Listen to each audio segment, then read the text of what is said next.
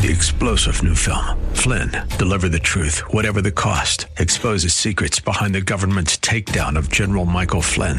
Flynn knew what the intel world had been up to. He ordered the first audit of the use of contractors. This set off alarm bells. He told the truth. He was the most dangerous person for Donald Trump to hire. They had to get rid of Flynn.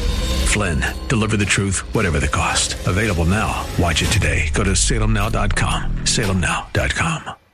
Welcome to the Georgene Rice Show podcast. This program was originally broadcast live on 93.9 KPDQ. We hope you enjoy the show. Well, good afternoon and welcome to the Monday edition of the Georgene Rice Show, 7 minutes after 4 o'clock. Glad to have you with us. Clark Hilton is engineering. James Blend is producing. Today on the program, we're going to talk with Dr. Warren Wiersbe. He's written another book, Delights and Disciplines of Bible Study, a guidebook for studying God's Word, to help you figure out how to do it if you haven't successfully engaged in serious Bible study. He'll be joining us later in the 5 o'clock hour, and I'm looking forward to that conversation. By the way, Dr. Wiersbe has written over 175 books. I believe he's 88 at this point. So he has been active in Bible work for a very, very long period of time. Somebody we might want to listen to. Well, the Senate today voted 81-18 to break the filibuster on the stalled government spending bill, clearing the way for Congress to approve the stopgap measure, which they did this evening, their time, and end the 3-day government shutdown. Well, Democrats effectively backed off their opposition after being given assurance from the majority Republicans of what, I'm not altogether sure. Before the vote, Senate Minority Leader Senator Chuck Schumer made clear that Democrats would supply the GOP-controlled Senate with the votes needed in exchange for far and immediate efforts to consider legislation that would protect illegal immigrants brought to the United States as children.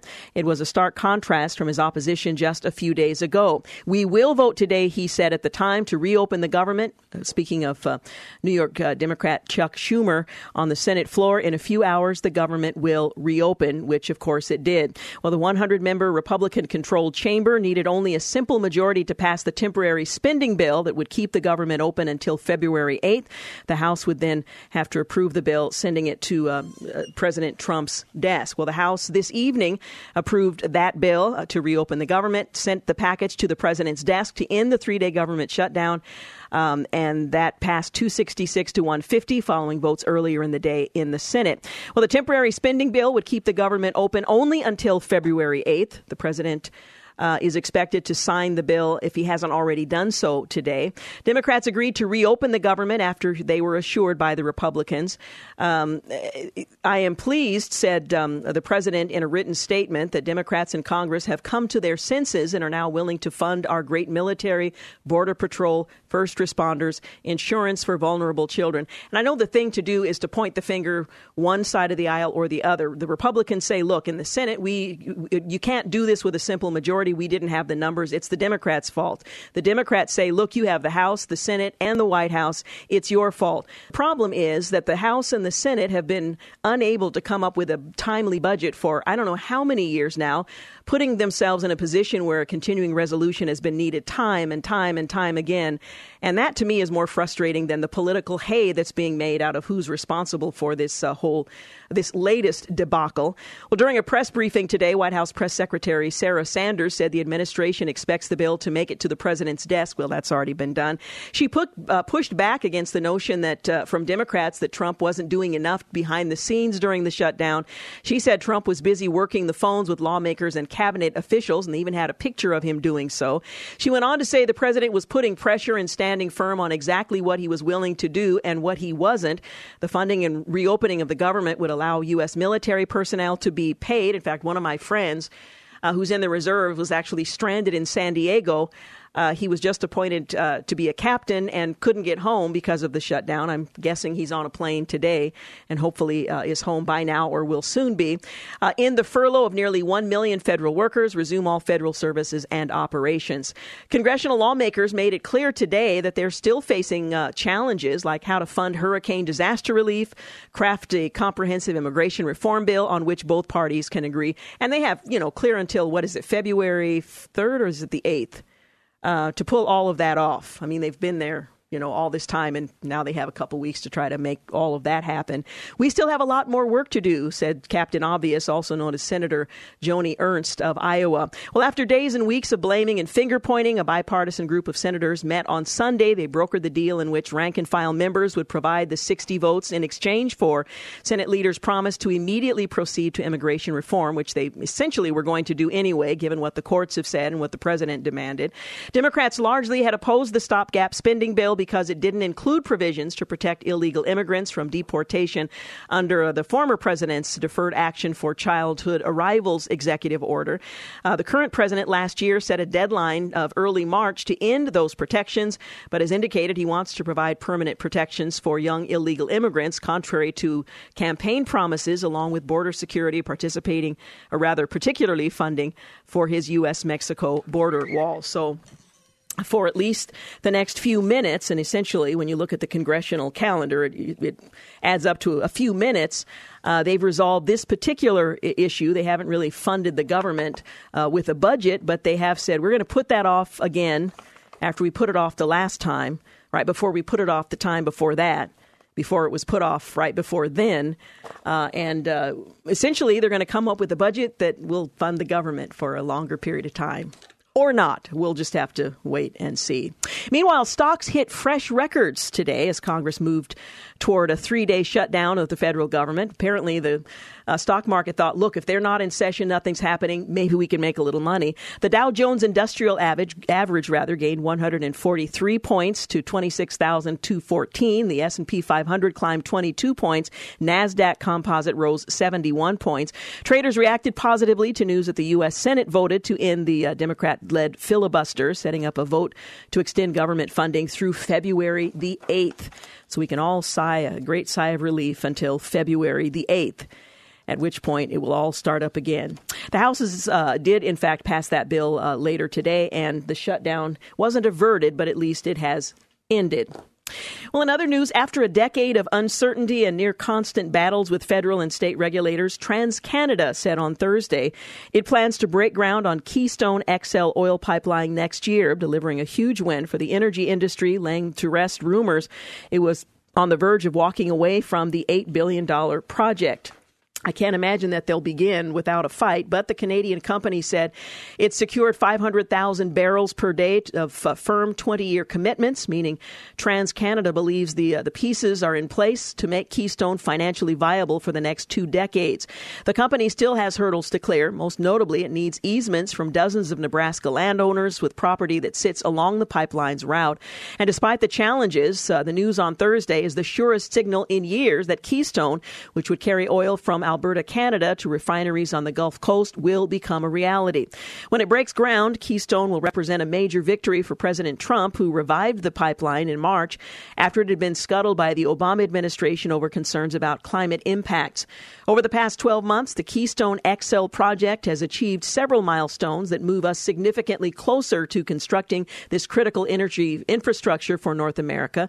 A quote from Russ Girling, TransCanada's president and CEO. He went on to say, we think President Trump and his administration, or thank him for their continued support and appreciate the ongoing efforts of Nebraska Governor Pete Ricketts, the Nebraska Legislative and Congressional Delegation, Omaha Federation of Labor, Nebraska State AFL-CIO, our customers and various stakeholders to advance this project, end quote. Nebraska regulators late last year approved a Keystone route through the state, though it was not the path TransCanada preferred, leading to speculation the company would pull the plug on the pipeline. They did not. The statement Thursday seemed to confirm that the company is content with the route approved by Nebraska's Public Service Commission, and regulators already have rejected TransCanada's petition to reconsider that route, meaning the company essentially has been forced to accept the permitted path or scrap the pipeline, which apparently they are not now going to do. Speculation at this point ended. 16 minutes after 4 o'clock is our time. You're listening to The Georgene Rice Show. We'll take a quick break, but we'll be back. You're listening to The Georgene Rice Show podcast. It's aired on 93.9 KPDQ. 20 minutes after 4 o'clock, you're listening to The Georgene Rice Show, brought to you in part today by Liberty Coin and Currency. Also want to remind you that in the 5 o'clock hour, we're going to talk with Dr. Warren Wiersbe. You might recognize the name. He's been a broadcaster for many, many years. He's the author of more than 175 books, and we're going to talk about his latest. By the way, he's about 88 years old. He's as spry as one would hope to be. His book is titled Delights and Disciplines of Bible Study, a guidebook for studying God's Word, and we're looking forward to talking with him. I want to remind you that this coming summer, you can join Alistair Begg and fellow like-minded believers for the Reformation Tour and River Cruise. You can visit fascinating historical sites that played an integral role in the Reformation, including European villages, stately castles and churches, iconic cities like Leipzig, Vienna, and Prague. Your time in Europe will only deepen your love of the Bible and the church, so you can book your trip today. Join teaching pastor Alistair Begg for the Reformation Tour and River Cruise, July the 31st through August the 12th. For details, go to kpdq.com. You can also call 855-565-5519. Sounds like a great trip. Well, the U.S. is well on its way to becoming a net exporter of natural gas for the first time in decades after breaking an annual record for oil production, according to the latest government data. The U.S. Energy Information Administration expects the U.S. to become a net natural gas exporter once it's compiled all the data for 2017. The U.S. is sending more gas to Mexico via pipeline and shipping more liquefied natural gas overseas. It's good news for President Donald Trump's administration, which has been promoting an energy dominance agenda for the past year, but the implications could be far-reaching. Unleashing U.S. energy exports has the potential to upset long-standing geopolitical and economic arrangements across the world. So that's the other shoe that could drop. The Energy Information Administration expects the U.S. to have the third largest gas liquefaction capacity in the world by the end of 2019, behind Qatar and Australia, assuming all such projects underway are finished on time.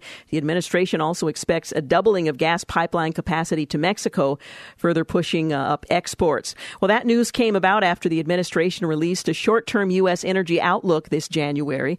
In that report, the Statistics Agency projected U.S. crude oil production averaged 9.3 million barrels per day in 2017.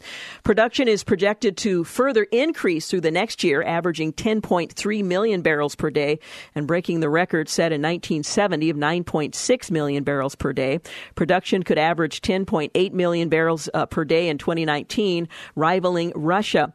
Russia and Saudi Arabia agreed in November to extend oil production cuts until the end of 2018 to keep prices up after the collapse of the summer of 2014. Though with crude now hovering at $70 a barrel, some are predicting that agreement could fall apart. And again, the geopolitical implications of our productivity will be an interesting side story to what's happening here. Well, paper and plastic are piling up at recycling centers all across the state of Oregon in the wake of China's refusal to take it. Already, the state has given a dozen recyclers permission to send the materials to landfills. The warehouse is full of mixed paper and plastics with nowhere to go. That's a quote from Galen McAllister of Garten Services, which provides recycling services for Marion County. Well, the crisis comes on the heels of a new report that shows Oregonians are producing more garbage than ever and recycling a smaller percentage of it. Well, I have to say, the Rices are doing their part. We are carefully sorting through our wretched refuse every week and make sure that everything is in the right receptacle. On January 1st, China stopped allowing many materials to be imported for recycling, saying contamination levels are too high. China has been the world's largest importer of recycled paper and plastic and took most of Oregon's recycling, but not now. The ban includes 24 kinds of solid waste, including unsorted paper, some types of plastic. It also set new limits on the level of non-recyclables allowed in other wastes. Now, I have to admit, it can be increasingly difficult to know what to put in recycling, especially when you're talking about plastics. You see the little triangle on the bottom and you assume, oh, that's recyclable, but not necessarily in Oregon. You put it in, Dan Rice comes behind me, he takes it out. No, that's not recyclable. You consult the paper they send out once every 3 to 6 months, describing what you can and cannot put in and it ends up, it's midnight by the time you're finished. But nonetheless, it can be a challenge to get the right stuff in the right place. Well, the ban includes 24 kinds of solid waste. Material recovery facilities have had to slow down their processes to make sure that they're pulling more contamination out, says a Marion County waste reduction coordinator. That's reduced the capacity of these facilities. They're doing what we're failing to do, apparently, at our receptacles. Oregon Department of Environmental Quality has been meeting weekly with counties and waste haulers to try to find alternatives. Marion County doesn't plan to ask DEQ for permission to throw away recycling materials, and this story is out of the Statesman Journal, so most of it is focused on Marion, but it certainly impacts Washington and Multnomah counties as well. We kind of need to weather this storm and figure out how to get us through till things get better. That's a quote from the Environmental Services Division manager. Now, things will get better if China begins to take the recycled materials again, but only after it's sorted better. And that either has to be done at the level of our homes or it has to be done at the level of the county that sorts through what we send to them. And it's, to put it mildly, something of a big mess. Again, China's saying, hey, we're not taking U.S. recycling. It's not clean enough, if you will. For example, if you have oil or wax or something in glass, or the paper is wrong, or it's the wrong sort of plastic and it's not sorted properly, it makes it more challenging at the other end. So I guess we'll have to stay up till 12:30 a.m. sorting through our stuff to make sure we get it even righter, if such a word exists. Well, two men have launched a campaign to divide rural California from the coastal cities, motivated by what they refer to as a tyrannical form of government that doesn't follow the U.S. Constitution or the state constitution, the San Francisco Chronicle is reporting. Unlike the failed 2016 campaign to split California into 6 states, the New California movement, founded by Robert Paul Preston and Tom Reed, seeks to consolidate rural California into a distinct economy separate from the coast. I suppose there are Oregonians who would like to do the same. After years of overtaxation, regulation, monoparty politics, the state of California and many of its 58 counties have become ungovernable.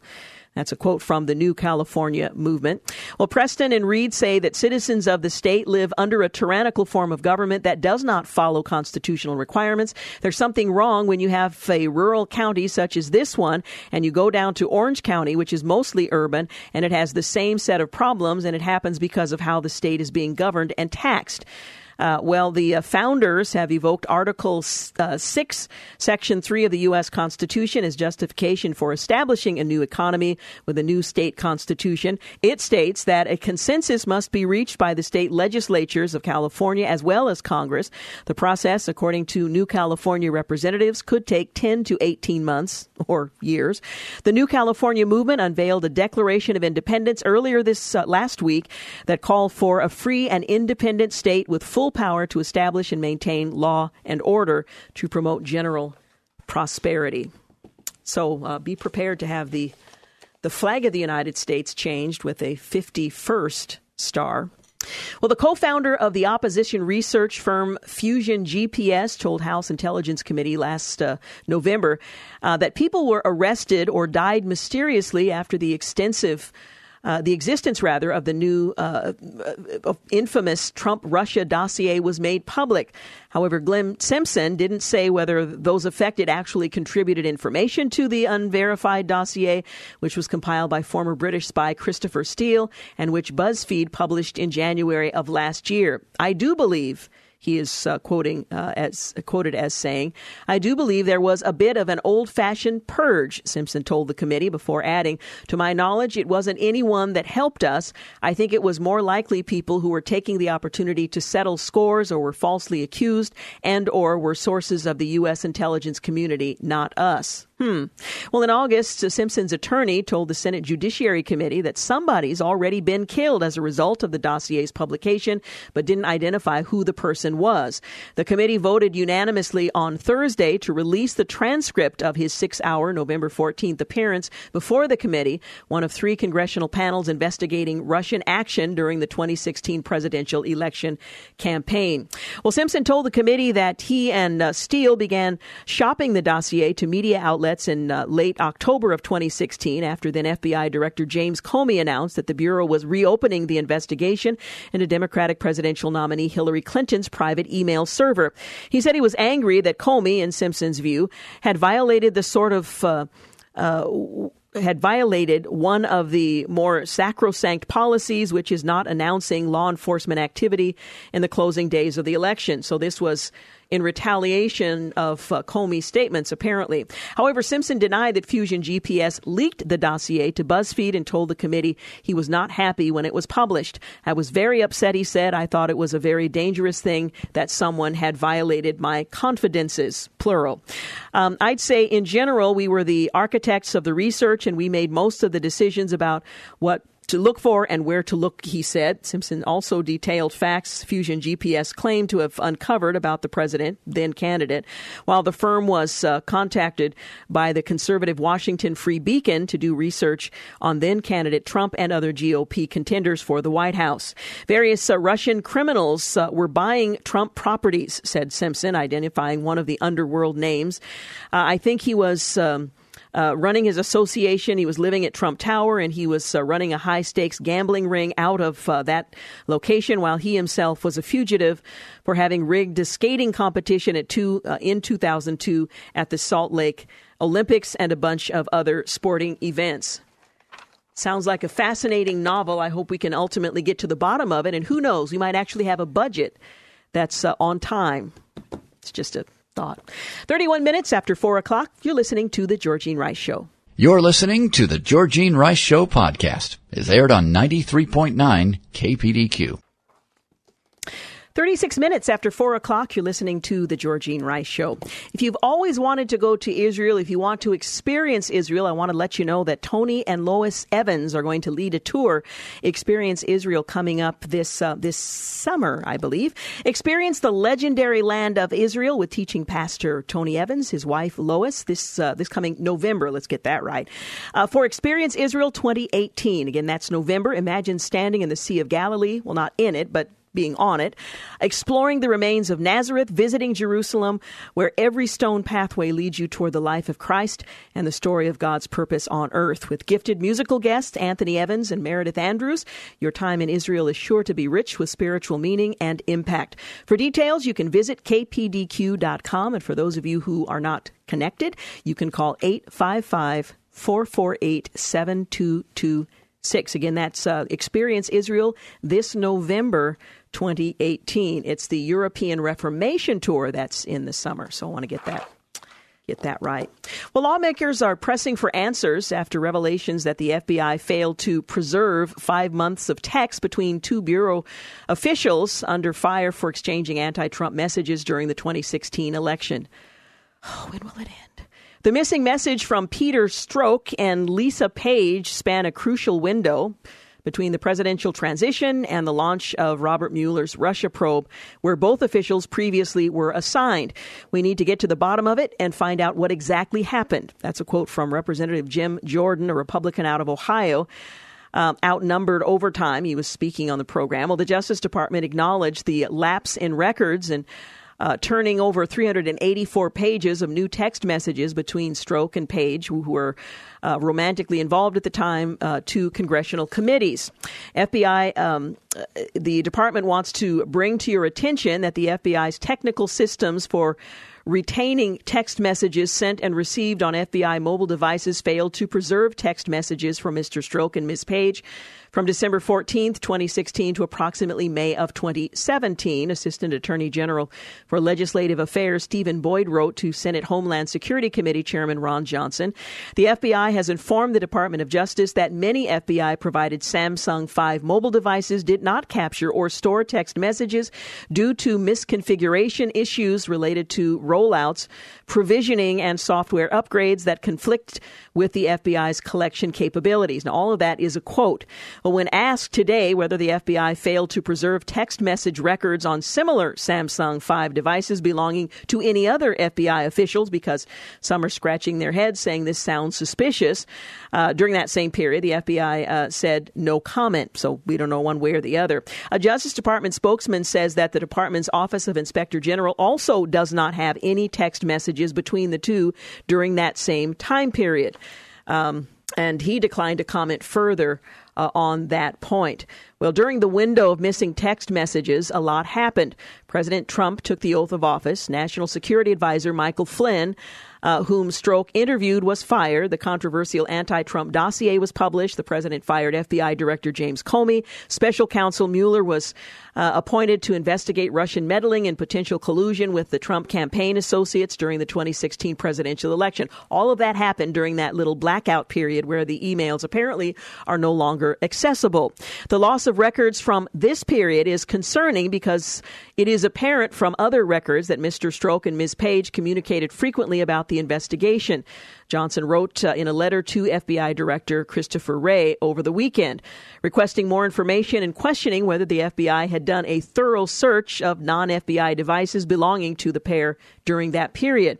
A source on one committee in receipt of the new text messages said that it was outrageous that the FBI had not previously indicated the 5-month gap in messages, that it existed at all. The source said it was incumbent upon the FBI to prove that the missing texts do not constitute obstruction of congressional oversight or destruction of evidence.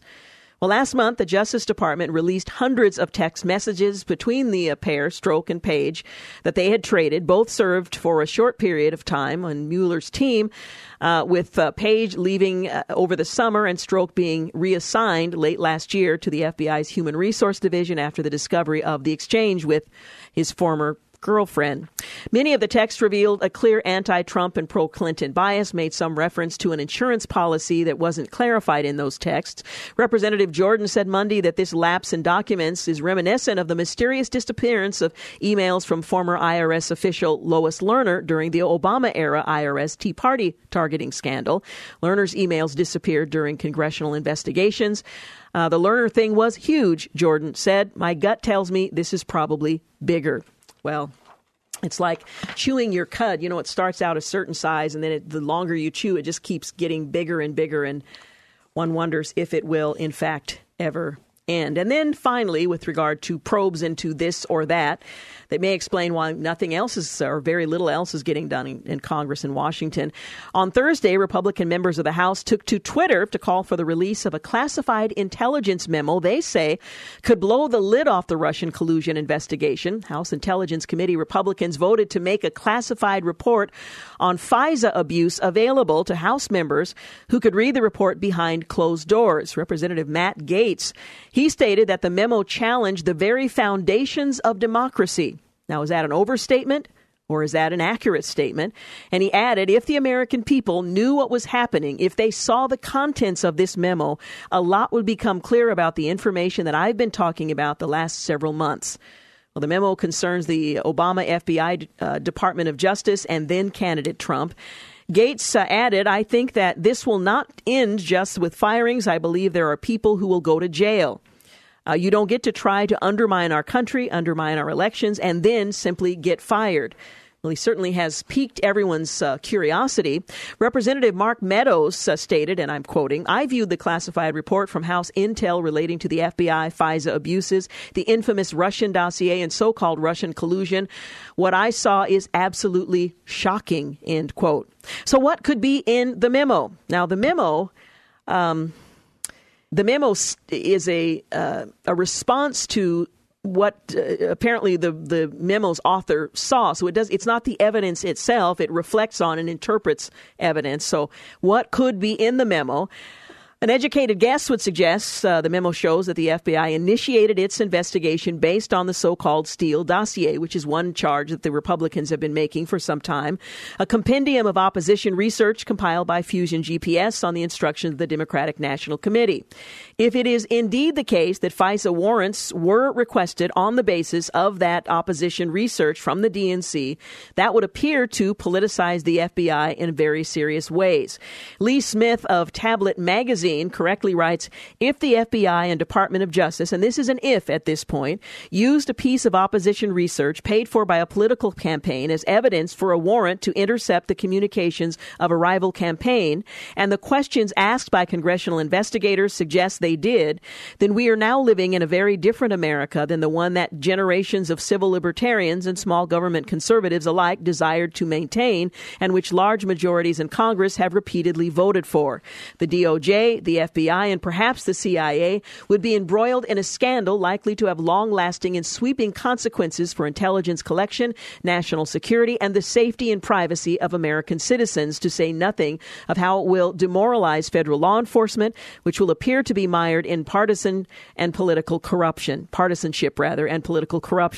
Even more disconcerting, he went on to say, is the increasing likelihood that the Steele dossier was used as a platform for a Russian information operation which successfully managed to leverage nearly the entire American press corps and sections of the security bureaucracy toward the goal of encouraging Americans to rip their own country apart. Buckle your seatbelts. This already has been, but will continue to be a very bumpy ride. We're going to take a break, but we will return also later in the 5 o'clock hour. We're going to talk with Dr. Warren Wiersbe. His book is titled Delights and Disciplines of Bible Study, a guidebook for studying God's Word. You're listening to The Georgene Rice Show. You're listening to The Georgene Rice Show podcast. It's aired on 93.9 KPDQ. 50 minutes after 4 o'clock, you're listening to The Georgene Rice Show. Warren Wiersbe, Dr. Wiersbe, will join us later in the 5 o'clock hour. His book, Delights and Disciplines of Bible Study, a guidebook for studying God's Word. Well, Google says it's discontinuing its fact-check feature because it's proved to be too faulty for public use, directly attributing the decision to an investigation by the Daily Caller News Foundation. The company has no date set for when it will return, if ever. We launched the reviewed claims feature at the end of last year as an experiment with the aim of helping people quickly learn more about news publications, a spokesman for Google said, while also adding that the Daily Caller News Foundation was the catalyst for the recent move. We said previously that we encountered challenges in our system that maps fact checks to publishers, and on further examination, it's clear that we are unable to deliver the quality we'd like for users, end quote. Well, there were two main problems with the fact check widget, which appeared on the sidebar of Google's search results for very few sites and publications. First, the legitimate outlets chosen were virtually all ones with conservative audiences. The Daily Caller, for example, was given such treatment, while sites like Vox, Slate, The Huffington Post, Mother Jones, several others, clearly on the left side of the political spectrum, were not. Second, and perhaps most importantly, many of the fact checks were wrong. One of the purported reviewed claims was for an article that straightforwardly reported that yet another member of special counsel Robert Mueller's investigation team was a donor for former Secretary of State Hillary Clinton and former President Obama. Google attributed the fact check to the Washington Post, something its vice president of communications took issue with. We went back and double-checked the story, and the information submitted to Google and the Daily Caller was not mentioned at all, even in links, the Washington Post's Kristen Karate said. We clearly labeled the source, so I cannot speak to how the Daily Caller ended up being erroneously listed as the source of the fact check in this case. Well, after days of back and forth with representatives at Google, the Daily Caller News Foundation was told it was probably due to the algorithms, something the company doesn't talk about as a matter of internal policy. Well, Google removed that single purported fact check at the time the Daily Caller News Foundation's initial inquiry was made, but there were several others that were also false, if not all of them. For instance, a claim attributed to the Daily Caller by Google's feature and its third-party fact-checking partner Snopes was a transgender woman violated a young girl in a woman's bathroom because bills were passed. That was the statement. A quick read of the news piece shows that there was no mention of a bill of any form of legislation or any form. The story was merely a straightforward reporting of a disturbing incident originally reported on by a local outlet. The whole program has been suspended for the foreseeable future as of Friday. Google engineers are reportedly heading back to the drawing board to see how they can vastly improve a fact-check system, while it remains to be seen if the company will abandon the project altogether. As we continue to work on addressing this problem and assess how best to serve our users. Of course, the problem was one they themselves created. The Google spokeswoman continued. We are putting the experiment on hold. So good job by the Daily Caller being vigilant to follow up on what was actually being said, erroneously attributed to them. Well, for the past 6 years, a Texas school district has been waging legal warfare against a group of high school cheerleaders who wrote Bible verses on football run-through banners. In October, the Texas Ninth Court of Appeals ruled in favor of the, it's the Quincy Independent School District cheerleaders, declaring the cheerleaders' speech expressed on the run-through banners is best characterized as the pure private speech of the students. Well, the school district has appealed to the Texas Supreme Court. Instead of siding with the Constitution, the school district sided with the out-of-town atheists and banned the cheerleaders from writing Bible verses on the banners. Well, the banners were held by public school cheerleaders while they were cheering for the school's football team, while they were in uniform at the school-sponsored event, and while they were on the school's football field, to which access was limited by the school. The school district attorney, Thomas Brandt, wrote. Well, the cheerleaders are represented by First Liberty Institute, one of the nation's top religious liberty firms. Attorney Jeremy Dice, who's been a guest on this program, told Todd Starnes' radio show the cheerleaders have a right to be able to craft messages of their choosing on paper they purchased using paint they had bought. This is the private speech of these cheerleaders, and for the school district to censor that speech violates the Constitution, Dice says. The school district has fought us every step along the way. I first reported, he went on to say, the plight of Quincy cheerleaders in 2012 when the Freedom from Religion Foundation filed a complaint about the run-through banners. Instead of writing inflammatory messages on banners, the cheerleaders decided to write inspirational messages, including Bible verses. And the cheerleaders looked to what they saw as their best source of information, the scriptures, again, Attorney Dice says.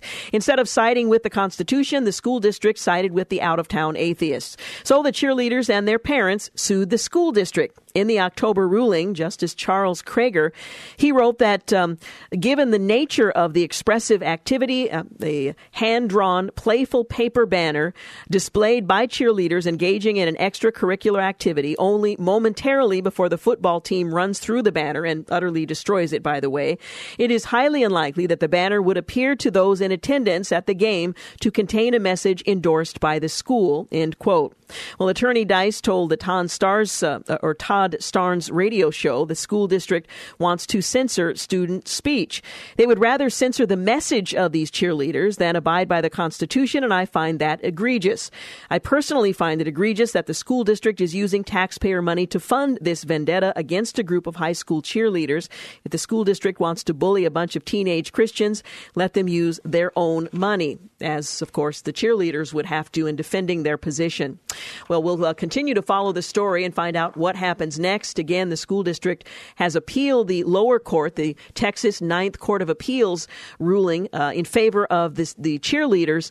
That decision has been appealed to the Texas Supreme Court, and we'll follow and let you know what's happening in that case.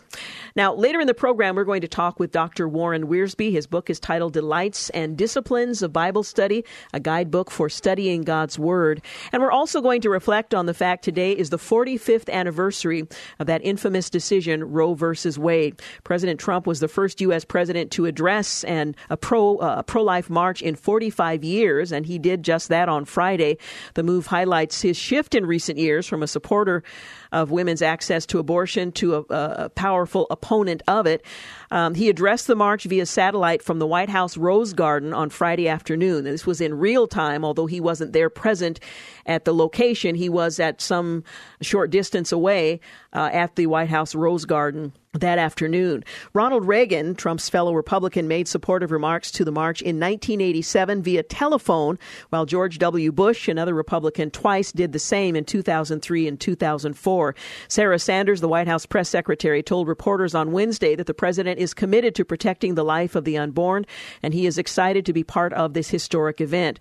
Trump was previously a supporter of women's access to abortion. We're going to talk about the fact that today is, as I mentioned, the 45th anniversary of the infamous Supreme Court decisions Roe versus Wade and Doe versus Bolton, inventing a constitutional right to abortion on demand. Since then, over 59 million babies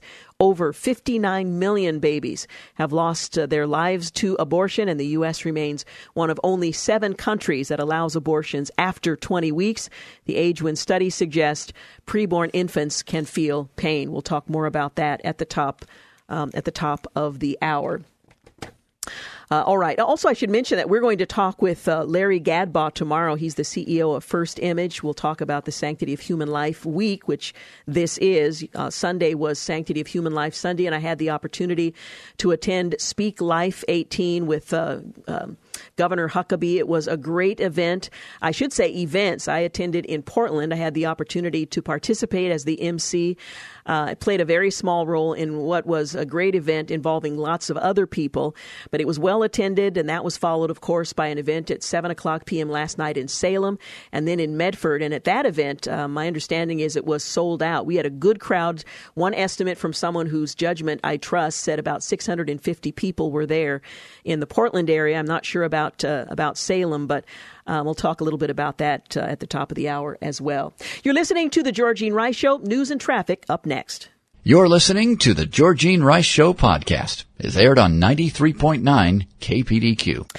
We're back 5 minutes after 5 o'clock. You're listening to the second hour of The Georgene Rice Show, and we're glad to have you with us.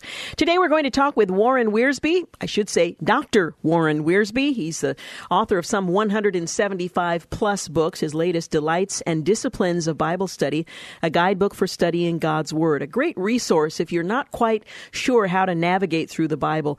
We'll talk with him later in the next segment of today's program. So looking forward to that. Well, 45 years ago today, the Supreme Court issued its decision in Roe v. Wade and the companion decision, Doe v. Bolton, inventing a constitutional right to abortion on demand.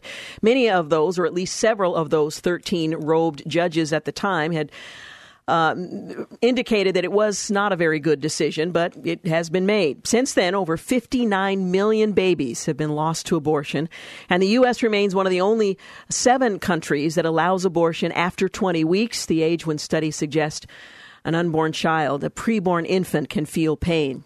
Yet there remains cause for hope. Monica Burke says this past Friday, tens of thousands of Americans gathered in Washington, D.C. for the 45th annual March for Life. Now, you wouldn't really know that because you didn't see much coverage of it, in order to show their support for women facing unplanned pregnancies as well as the unborn, and to bear witness to the 59 million who have been lost. This year's theme was Love Saves Lives. It served as a reminder that love has the ability to overcome all obstacles and grant women and children the opportunity to experience life to the full. If you want to know about what fuels the Pregnancy Resource Centers, I think that's a great theme to describe what they do and why they do it. And as I mentioned, tomorrow we're going to talk with Larry Gadbaugh, who is the CEO of First Image, on Sanctity of Human Life Week. He represents the Portland metro area Pregnancy Resource Centers, but they are scattered throughout Oregon and Washington, and they serve day by day without any public money. There's no federal funding available for them. They are fueled and motivated by the understanding of the sanctity of human life and the love of those they serve. Well, this year's march was an historic one. Presidents Ronald Reagan, George W. Bush addressed the March for Life via phone during their respective terms. President Trump became the first president to address the March for Life rally via broadcast from the Rose Garden. The March for Life is a movement born out of love. You love your families, you love your neighbors, you love our nation, and you love every child born and unborn, because you believe that every life is sacred, that every child is a precious gift from God, the president told the crowd. This was on Friday. Congress was in session during the March for Life this year. As people gathered at the National Mall before the march, the House passed the Born Alive Abortion Survivors Protection Act over on Capitol Hill. The bill ensures that children who survive failed abortions are treated as persons and given appropriate medical care. The bill augments a 2002 law by providing for criminal consequences for health care providers that fail to care for an infant who is born alive. Treating a baby that is born alive after an abortion with the same medical care as any other newborn should not be controversial. Speaker of the House Paul Ryan addressed the crowds shortly after the bill had passed, saying, I've been participating in the March for Life for years. One thing that has always struck me, and there's one thing that strikes me again right now, is the vigor and the enthusiasm of the pro-life movement. Looking out on this crowd, I can see there are people here of all ages, from all walks of life, but the young people here is what is so inspiring, because it tells me this is a movement that is on the rise. And he's right. Millennials are increasingly pro-life, and a recent poll showed that 76% of Americans support substantial limits on abortion.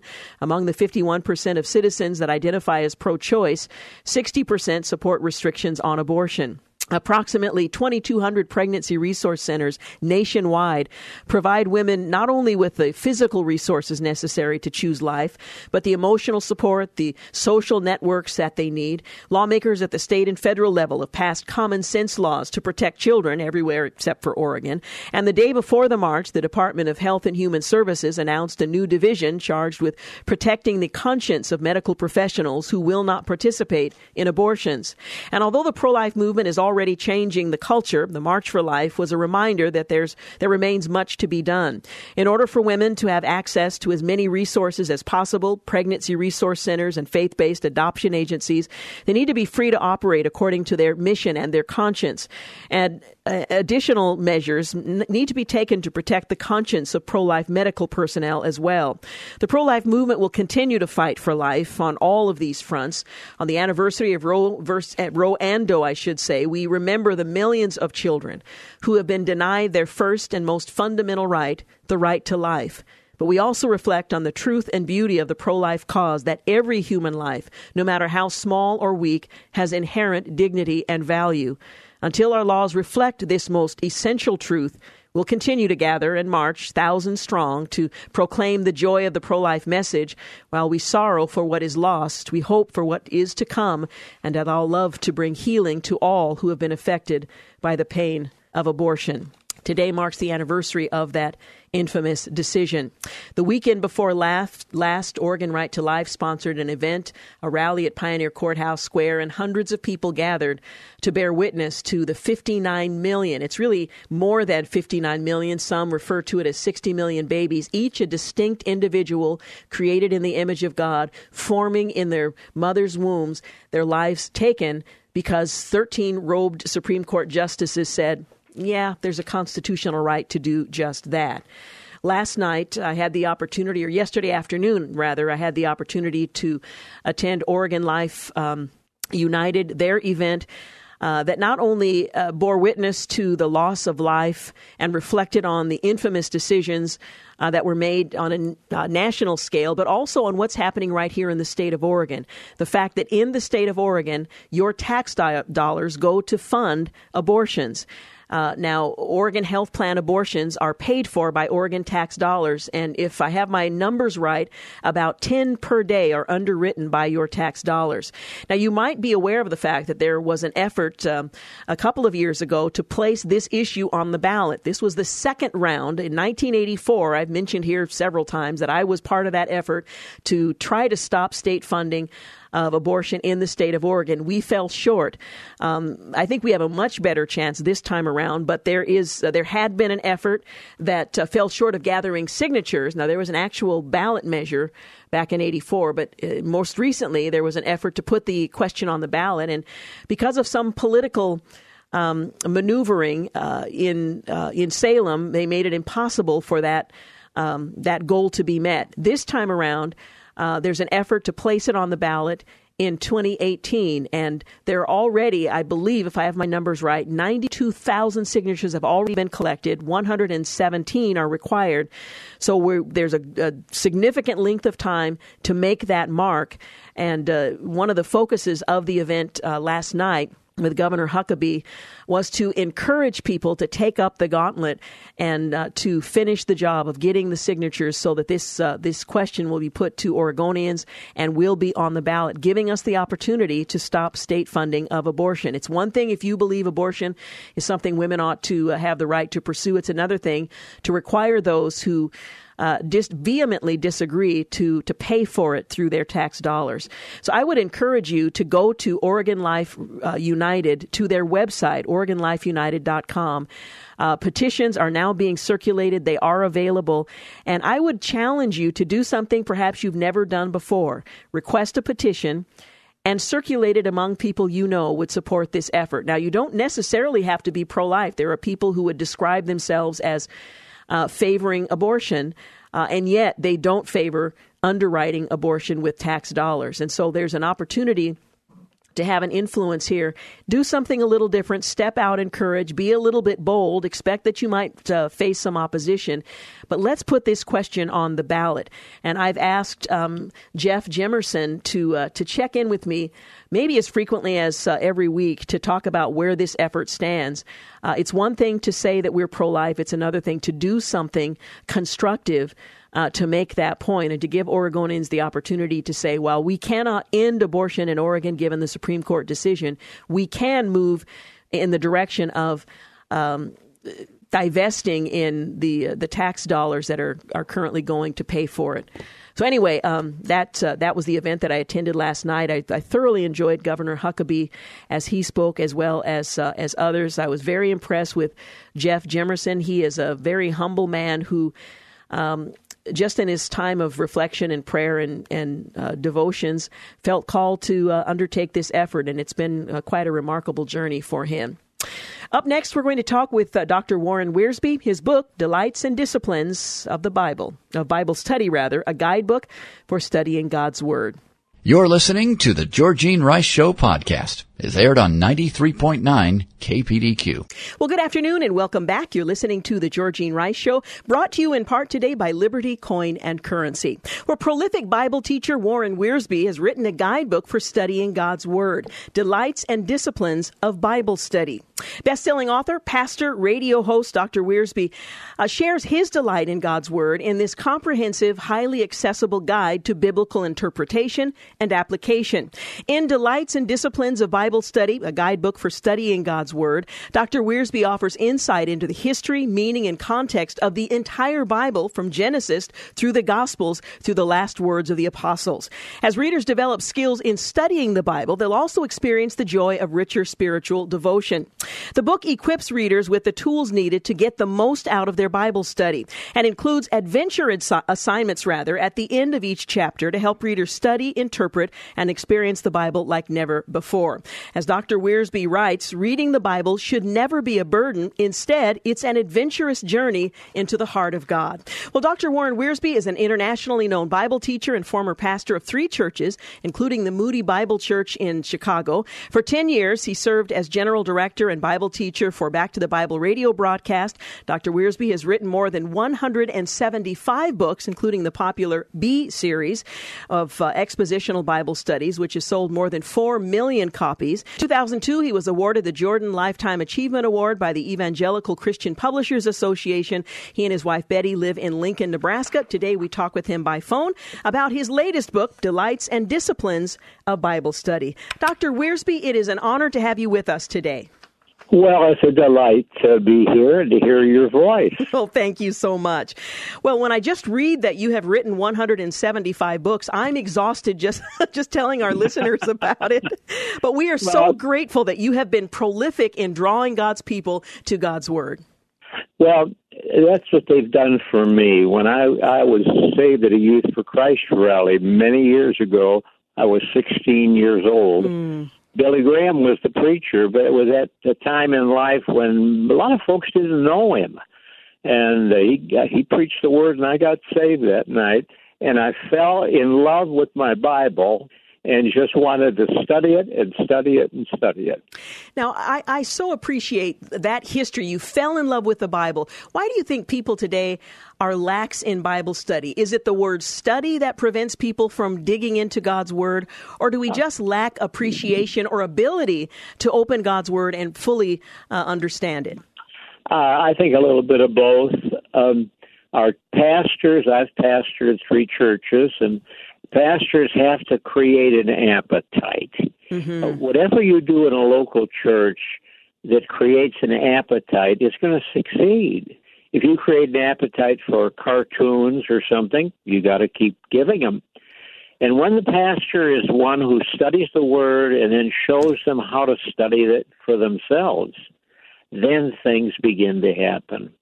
I just thank God that after I became a Christian when I was 16, some of the adults in our church set up a Bible study.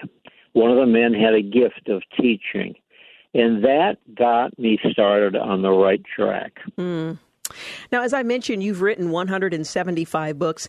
Why did you write Delights and Disciplines of Bible Study? Why do you think that's an important book at this time? Well, I have to be honest. I was having breakfast one morning with one of the editors from David C. Cook, and he looked at me and he said, "You know, you've written a commentary on every book in the Bible. Why don't you write a book on how to study the Bible?" No answer. So I swallowed my coffee and I said, "Well, maybe you've got a point there." And I did. I went to work to try to set up something that would be different from the usual, now you better do this, you better do that, that kind of thing. I want the reader of this book to imagine he's sitting across the table from me at breakfast and we're talking about the Lord and His Word.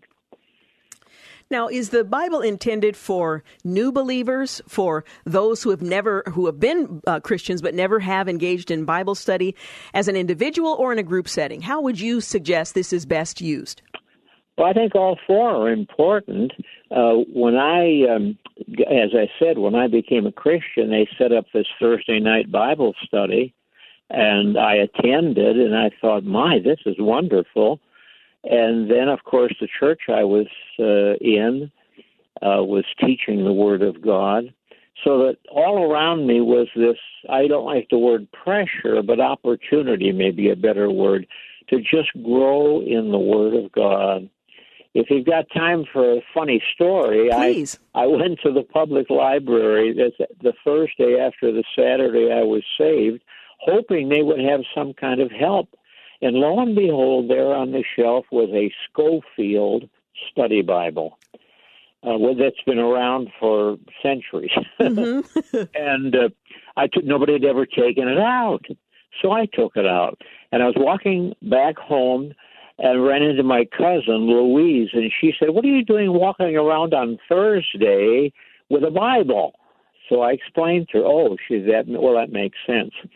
And I began to read that study Bible, and it just overwhelmed me. Just overwhelmed me. And I've been doing it ever since. Now, you mentioned that Bible study should be an adventure and not an affliction. I think for a lot of people, it feels more like an affliction because they don't quite know how to go about it. Explain how the Bible, studying the Bible, can be an adventure. Well, it begins, first of all, with appreciation. Every day we need to say, "Thank you, Lord, for giving us the Word." Because in the Word, we'd have everything we need to know about Jesus, the Father, the Holy Spirit, the Church, and ourselves. And every day, if we take time to study or read, but then study, something in the Word of God, have a schedule. I begin usually in Genesis 1 and Psalm 1 and Matthew 1 and read 3 chapters a day. Now, maybe you can't do that. I may have more time. But as I work my way through the Bible, I discover an amazing thing. One part tells you about another part. And I have had just delight in tracing down truth in the Bible in the different places of the Bible. The chapters in your book are very practical. Why study the Bible? Are you ready for serious Bible study? The tools available, and so on. What do you need to do to be ready for serious Bible study? To devote time to it. There's no substitute for studying the Word of God. I used to tell the teenagers when I was in Youth for Christ that they would be very, very smart to get to know their Bible because they're going to meet it in English literature, American literature, in college, in high school. I remember when we had to read Moby Dick. I don't know if you had to read it when you were in high school, but we had to read Moby Dick. The first sentence in Moby Dick is, "Call me Ishmael." Now, most of the people in that class didn't know who Ishmael was and what's he got to do with this book anyway. But Ishmael comes out of the Bible. Mm-hmm. So if you know your Bible, you're going to know Shakespeare better. You're going to know hymnody better, and not only that, but drama. The Word of God shows up all over the place. Yeah, therefore, a knowledge of the Bible not only makes you a better Christian and a better person, it helps you get through school. We're talking about Delights and Disciplines of the Bible, a guidebook for studying God's Word. What are some of the tools that are available to help us understand the Scriptures as we are studying? I think it's important in studying the Word of God to have a Bible you can read. Now, it may be a study Bible. I don't know. I have in my own library, I think it's 15 different study Bibles. And they're all pretty much alike. They have maps and charts and explanations, and they're helpful. They're very helpful. But a person should have a Bible that he or she can read and enjoy and understand. Now, there's so many translations out there. You choose the one that talks to you. So you have to start with the Word of God. You've got to take time, and that's a valuable thing. My time is the most important thing I have. And the older I get, the more I appreciate that. Mm-hmm. We have to have time, and then we got to say, okay, every Monday, Wednesday, and Friday for 1/2 hour or whatever, I am going to study my Bible. Not just read it, but study it. And I explain what that study is in one of the chapters. I found Bible study to be a very rewarding thing. Day after day, a verse would jump out at me just when I needed it. Now, the Holy Spirit does things like that. To me, Bible study is not a burden, it's an adventure. That's why at the end of each of these chapters, I invite the student, the reader, to do a certain thing with his or her Bible. And after a while, you get addicted. We're going to take a quick break, but we will continue our conversation. Again, we're talking with Dr. Warren Wiersbe, his latest book of 175, Delights and Disciplines of Bible Study, a guidebook for studying God's Word. We'll be back.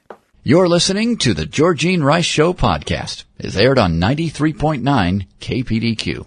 Hey, we're back. You're listening to the Georgene Rice Show. Continuing my conversation with Dr. Warren Wiersbe. He's an internationally known Bible teacher and former pastor of 3 churches, including Moody Church in Chicago. For 10 years, he served as general director and Bible teacher for Back to the Bible radio broadcast. He's written more than 175 books, including the popular B series. Today, we're talking about his latest, Delights and Disciplines of Bible Study, a guidebook for studying God's Word, which is, in fact, an adventure. Now, in the book, you actually walk your readers through the Bible. I think one of the things that makes Bible study challenging is we don't understand the structure of the Bible. It's 66 books. They're not all the same. You have your prophets and you have poetry, and it's confusing to the reader who's not familiar with the Scriptures and how the Bible is constructed. So talk a little bit about the structure of the Bible and why it's important for us to understand what we're reading as we're reading through the Bible. Well, the Bible starts at the beginning, in the beginning God, and it ends at the end when God will make a new heavens and a new earth, and we'll have a new home and new bodies. It's something to look forward to. In between, you have the Jews, the Gentiles, and the church. These are the three groups that are emphasized in the Word of God. Many different nations are mentioned, of course, and people, but those are the 3 major things. We start off with, in the beginning, God. What did He do? He made everything in creation. And we are living in this marvelous thing that we call the world, and it is something that we need the Bible for, so we know where we're going and how to get there. The Bible is a handbook. It's a dinner set out on the table. Take your choice. It's a challenge. There are some places where you're going to find yourself chuckling, and it's just a little humor that God put in there. So when you study the Word of God and go from chapter to chapter in book by book, it's amazing. You say, well, now, wait a minute, this sounds just like what I read in that other book. Oh, you've discovered the cross-references. That's one of my joyful experiences in Bible study. I have a book that has, I don't know how many tens of thousands of cross-references in it. I recommend that. in chapter 3. I've got a list of tools every Bible student ought to have, and this is called the Take Two on this. And this particular book is called the New Treasury of Spiritual Knowledge, Scripture Knowledge.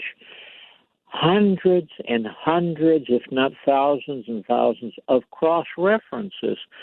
And I've been telling people for a long time, cross-references teach us each reference and how it fits in. You're reading along and somebody says this, and you say, that sounds familiar. And you check the reference and you go back to the Old Testament or over into the New Testament. And it's exciting. I find it very exciting. Now, maybe some people won't, but I certainly do, and I've enjoyed it for all these years. I know that for lots of people who are studying the Bible, they're not really sure what ultimately the purpose of. I mean, obviously we get instruction in how to live, to understand God and ourselves. What should be our goal as we open the Word each day in helping us to not only understand what historically has happened in Scripture, but our understanding of who Jesus is and our relationship to Him? What should be our goal? Well, we have to remember what the Bible really is. To begin with, the Bible is a conversation. God is talking to us. Sometimes the Holy Spirit is speaking to us. We can't get very far in the classroom if the teacher is speaking Swedish and we only know German. The Word of God just talks to us. You sit down and you open it and you have a conversation from God. God says, here we go. That's important. But, the Word of God is compared to water in the Scriptures, which means it has a cleansing effect. I used to tell people when they came to talk about their failures, I said, now look, don't dwell on your failures. You've sinned against the Lord. Ask Him to forgive you and get your Bible open, and it'll wash your mind clean. And it does. It gives you that new beginning. The Word of God is compared to food. We should dwell upon this. If all we do is drink the milk of the Word, that is the very easy parts, we're not going to get very far. But we have to learn how to chew on the meat of the Word. I like the fact that the Word of God is called a light, a lamp unto my feet. I don't know about you, but I don't have any sense of direction. Do you? Not hardly. Well, my wife, bless her heart, we've been in all parts of the world, and she always knows exactly which way we're supposed to go. I have two directions, up and down, that's it. And when I read my Bible, the light comes on, and that light guides me. And I'm walking, the light says, wait a minute, and it starts getting dimmer and dimmer, and I go, I better get back to that Bible because I think I'm going in the wrong direction. The most practical book for reading and studying is the Word of God. As you've described it, if we are not in God's Word, we're followers of Christ and we're not in His Word, then we are our vision is dim, if not blind altogether. We're malnourished, and there are consequences for failing to study God's Word as well. This is true. There ought to be in our hearts really an appetite for the Word of God, to be able to just say, I'm going to devour, I'm going to have some devouring of good nourishment from the book of Ruth or whatever. When they find out as they study the Bible, and as I found out as a young Christian, when you find out that this book is amazing, you'd think the people who wrote these things, led by the Holy Spirit, knew us because they hit the nail right on the head. So I keep reading, and when I'm through, I go back. When I have to study something, as for a sermon or an article or a book, I have to dig deeper, but the Holy Spirit always helps you. And when I find myself climbing the wall instead of climbing a ladder up to heaven, I call on some older Christian. I thank God for my elderly friends. I'm one of them now, but elderly friends who have put me in the right track. Now, as I mentioned, you have authored more than 175 books. You've been a Bible teacher. You've been a pastor. You've served in leadership. You've instructed others in God's Word. Do you still study the Bible on a daily basis, and is it still important to you today? Oh, yes, absolutely. When I finish reading through the Bible in my devotional time, I go back and start all over. But during that time that I've been going through the Bible, I'm taking notes. I keep little pieces of paper. I never throw paper away. I always cut it down to a good little piece, and I keep notes. And it's amazing. I'd be working on something and say, "Wait a minute, I've got a whole stack of notes on this."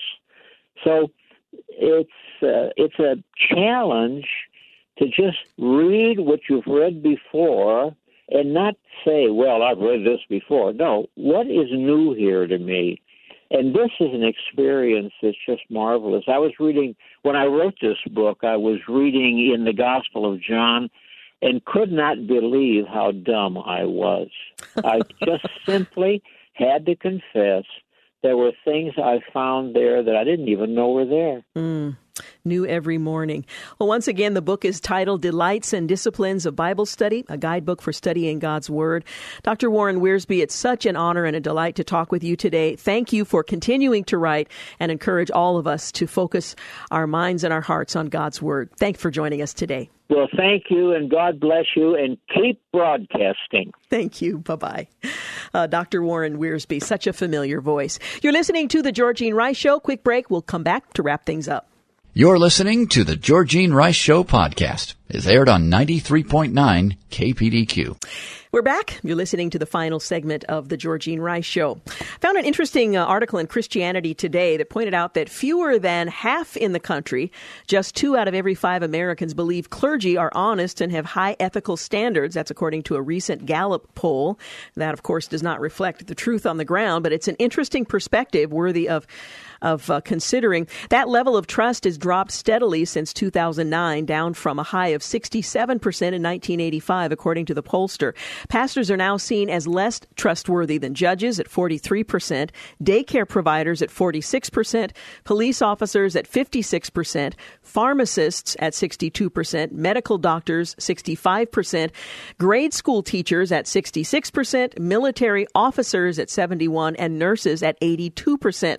Well, according to religious breakdowns of the data provided to Christianity Today, self-identified Christians, 776 respondents, are nearly twice as likely as non-Christians to still have faith in their faith leaders. Well, I suppose the explanation of that would be you actually know them rather than a perception based on perhaps sensational stories of strangers you do not know directly. And while nearly half of Christians say pastors had high ethical standards, only a quarter of non-Christians agreed. Christians also indicated stronger support of military officers, with nearly 3/4 finding them trustworthy. Significantly more than non-Christians, 74% for believers, 63% for unbelievers. Christians were also more likely to trust police officers at 59% versus 46%. Auto mechanics at 35%, and business executives. Non-Christians, on the other hand, preferred grade school teachers at 71%, Christians at about 5% less than that, judges and newspaper reporters as well. That, by the way, those numbers were 32% and 23% respectively. 3 of the professions rated highest for honesty and ethical standards are in the healthcare field: nurses, medical doctors, and pharmacists, a trend that has been the case in recent years, according to Gallup. And while the clergy are not at the bottom of the list of professions, this year's rating represent a new low for a profession which image problems in recent years. Despite the shrinking trust around clergy in particular, the church overall has maintained its reputation, according to a 2017 finding from the Pew Research Center. Americans view the impact of religious institutions more positively than colleges, labor unions, banks, or the media, and their reputation has changed little during the political shifts over the past few years. Nurses have topped the ethical professions list almost every year since they began appearing on the survey back in 1999. At the other end of the list, lobbyists are consistently ranked lowest by Christians, non-Christians, and members of every political party. Both Christians and non-Christians are also unlikely to trust members of Congress, 11% for both, car salesmen at 11%, advertisers and so on. It's an interesting lineup. Now, this is based, of course, on people's perceptions rather than what they actually know to be the case. But the lineup, once again, nurses at the top, military officers, followed by grade school teachers, medical doctors, pharmacists, police officers, and clergy. Just below clergy, daycare providers, judges, auto mechanics, nursing home operators, bankers, local office holders, newspaper reporters, TV reporters, state office holders, and this is in the order that they appeared below clergy, state office holders, business executives, lawyers, advertising practitioners, members of Congress, car salespeople, and lobbyists at the lowest, 6%. Now, again, this is not based on facts. This is based on perception, and I suppose perception influences how you approach these different professions, and we're primarily concerned with the perception of clergy. Last year, pastors ranked among the leaders Americans believed could generate healthy conversations about societal issues. Earlier surveys have indicated that Americans view professional athletes as more impactful than faith leaders, which is certainly reason for concern. Along with noting drops in pastors' trustworthiness in 2012 and 2013, Gallup also found that dynamic pastors are less of a draw for churchgoers than the sermon message itself, which may be surprising to some as well. Again, we're talking about perhaps uninformed perceptions, but perceptions nonetheless that will influence an individual or groups of individuals' likelihood of approaching clergy in the event of questions or problems and so on. And again, this is generalizing. The sample group was relatively small, but I thought it was at least of some interest. Taking a look at what's coming up this week on the program, tomorrow we're going to talk with Larry Gadbaugh. He is the Chief Executive Officer at First Image. We're going to talk about Sanctity of Human Life Week. Yesterday, of course, was Sanctity of Human Life Sunday, and today is the anniversary of the passage of the infamous Roe versus Wade and Doe versus Bolton Supreme Court decisions. We talked a little bit about that earlier in the program. We're going to talk with Larry Gadbaugh about the movement from 45 years ago to the present.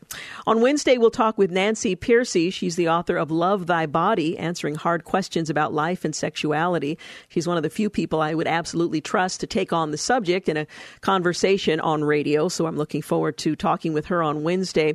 Thursday, we'll have our annual Cross International Radiothon, and this gives you an opportunity for the first time in 2018 to draw your attention to the needs of some parts of the world where we can help. And these generally are areas where the need is great. There isn't resource available to provide a relief from the suffering that many in these areas experience. And so we have the opportunity to focus here and to meet a need that we may not have been previously aware of. We're going to be focusing on a famine in Africa, and in particular, two tribes that have been impacted are the Maasai and the Turkana tribes. They've lost their animals, and once they're gone, they have nothing, no income, no resource to buy food, and so on.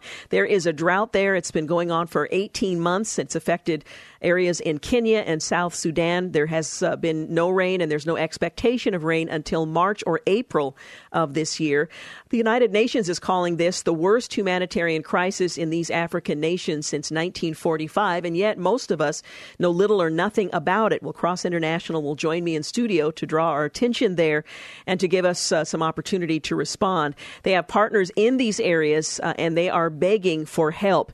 People are already dying from this crisis, and people who are still living see what lies ahead, and death for them is looming. Food is purchased in country. It's trucked into those regions that are hardest hit due to restrictions on imported food, and the waiting period is much, much shorter under those circumstances. So that's coming up on Thursday for our annual Cross International Radiothon. I hope you'll make an effort effort to listen. We'll be broadcasting both hours, so if you can listen to both or at least a portion of, you can get some idea of that particular crisis and what you can do to help. I want to thank Clark Hilton for engineering today's program, James Blend for producing, and thank you for making the Georgene Rice Show part of your day. Can I ask you to remember Luis and Pat Palau as he is facing stage 4 lung cancer, and he has asked us to pray for him and his family. I know others are facing serious medical diagnoses as well. We need to pray for one another, and do remember the Palaus. Hey, thanks for listening. We'll talk tomorrow. Thanks for listening to the Georgene Rice Show podcast. If you'd like to download a podcast of the show or would like more information on today's guests, please visit the show at kpdq.com or on Facebook. Follow the show on Twitter at GRiceShow and like us on Facebook. And join us live every weekday at 4 for more critical thinking for critical times on 93.9 KPDQ. 3-star General Michael J. Flynn, head of the Pentagon Intelligence Agency, knew all the government's dirty secrets. He was one of the most respected generals in the military. Flynn knew what the intel world had been up to. He understood its funding. He ordered the first audit of the use of contractors. This set off alarm bells. The explosive new documentary, Flynn, Deliver the Truth, Whatever the Cost, uncovers the facts behind this scandal. Flynn told the truth. He was the most dangerous person for Donald Trump to hire. I find out the worst enemy that I'm going to face in my life is right here in America. They took my assessment and they wanted me to change it. And I was like, I'm not changing it. They had to get rid of Flynn. With in-depth interviews, archival footage, and never-before-seen personal records of the man behind the headlines. I just felt like I was drowning. Flynn, Deliver the Truth, Whatever the Cost. Available now. Watch it today. Go to salemnow.com. salemnow.com.